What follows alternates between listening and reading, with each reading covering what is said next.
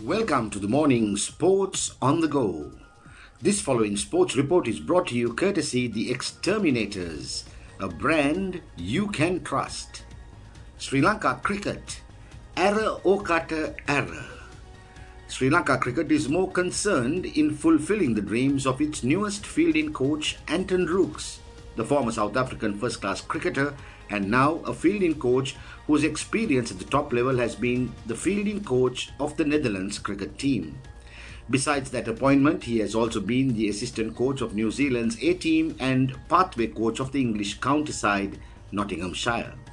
The South African, providing a statement to his Nottinghamshire mates, said, quote, "The opportunity in Sri Lanka is a great new challenge and a chance for my family and I to experience something new. Every player and coach dreams of working at the highest level, and I can't wait to get stuck into helping such a proud cricketing nation compete on the international stage." End quote. Well, I hope you heard that right. Every player and coach dreams of working at the highest level. Those are the words stated by Sri Lanka cricket's latest recruited fielding coach, Attuned. So in hindsight, Sri Lanka cricket at the moment is hell-bent more at helping foreign coaches who have nothing much to show achieve their dreams, and more so to help them simply beef up their CVs. Surely after this appointment and when Attuned term is over, he will probably be able to market himself at a higher price, as now he would have got the experience of coaching a fully fledged ICC member playing Test cricket, ODI cricket and T20 cricket under his belt. Now here's the catch.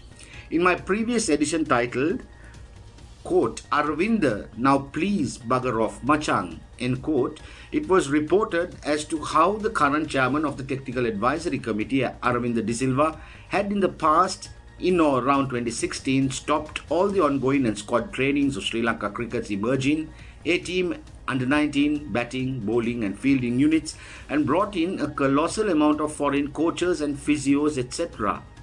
Some of those physios did more harm to our cricketers, and even in one instance, a particular physio had aggravated a finger injury of a player as he was incompetent to even remove the bandage on the finger of the player.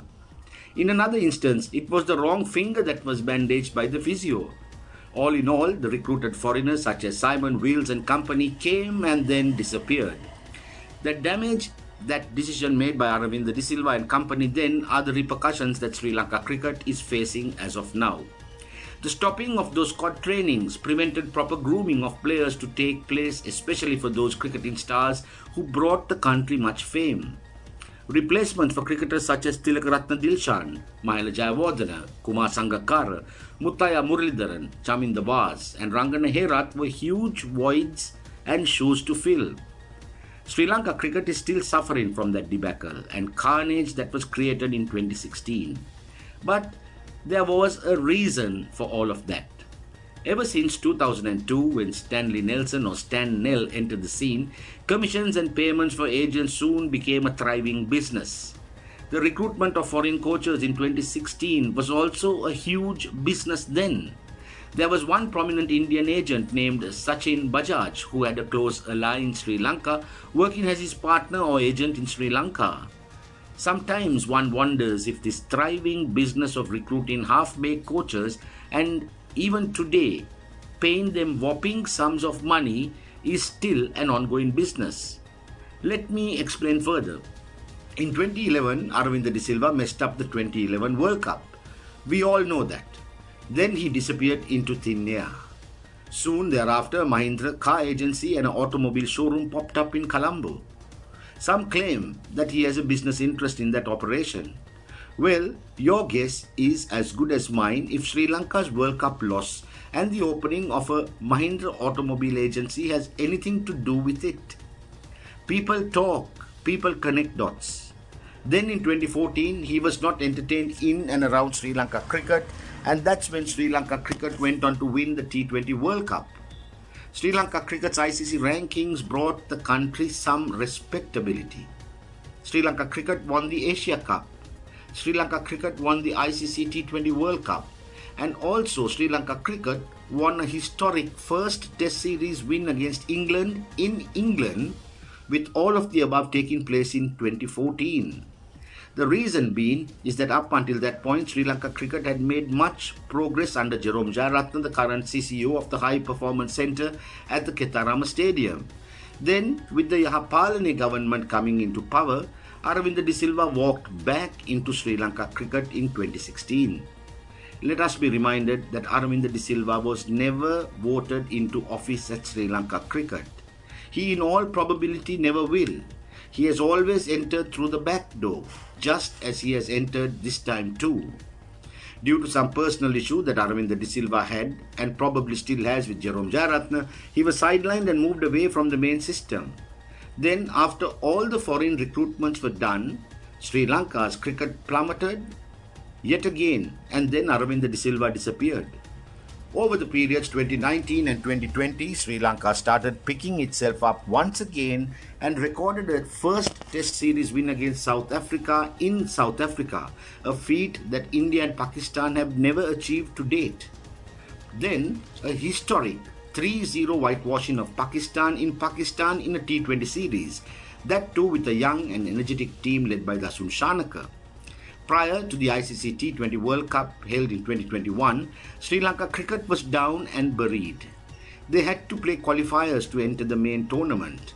They performed amiably and then have fallen apart once again. Now, yet again Sri Lanka cricket is left reeling under the so-called Technical Advisory Committee, who are seen more at looking after their own personal interests as opposed to that of Sri Lanka cricket. Tom Moody is nowhere to be seen. Sangakkara, Murali and Mahela will also disappear over the next 2 months for the IPL and then the 100 tournament in England, whilst Sri Lanka cricket will be left in the dark. Despite holding high office in these franchises, not a single Sri Lankan cricketer was absorbed by either Sangakkara, Murali, Mahela or Tom Moody to their teams. So, do they really want to help Sri Lanka cricket? Forget the cricketers, how about developing even our own Sri Lanka support or coaching staff? Was even one coach given an opportunity as an assistant coach as a part of their own personal development? Okay, Sangakkara recruited Lasith Malinga just the other day, but he is not employed by Sri Lanka cricket in any capacity. But the joke then is this: the Technical Advisory Committee would rather recruit a half-baked foreign coach and develop him instead by offering him a national team coaching assignment.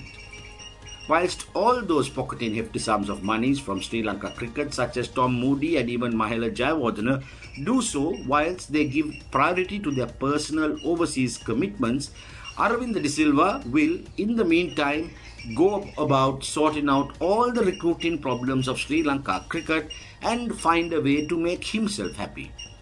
He will then provide all his recruits with watertight contracts similar to what Chandika Hathurusingha was once given, and only then would he perhaps, like my buddy once said, bugger off if at all. Looks like the recruitment of underqualified foreign coaches have begun yet again. Looks like this massive area of recruiting foreigners and also personal friends and acquaintances where agents pocket huge sums of commissions has also recommenced. But more so, it looks like these once talented cricketers who were superstars on the field of play have taken our very own Minister of Sports, Namal Rajapaksa, for a jolly good ride on the pretext of helping the sport of cricket. Mr. Minister, the people are smart and the cricket-loving public are intelligent enough to realize this. We all know that the Minister of Sports tried and perhaps gave it his best shot to seek these professionals' help and support. Now, it is clearly evident where Sri Lanka cricket stands.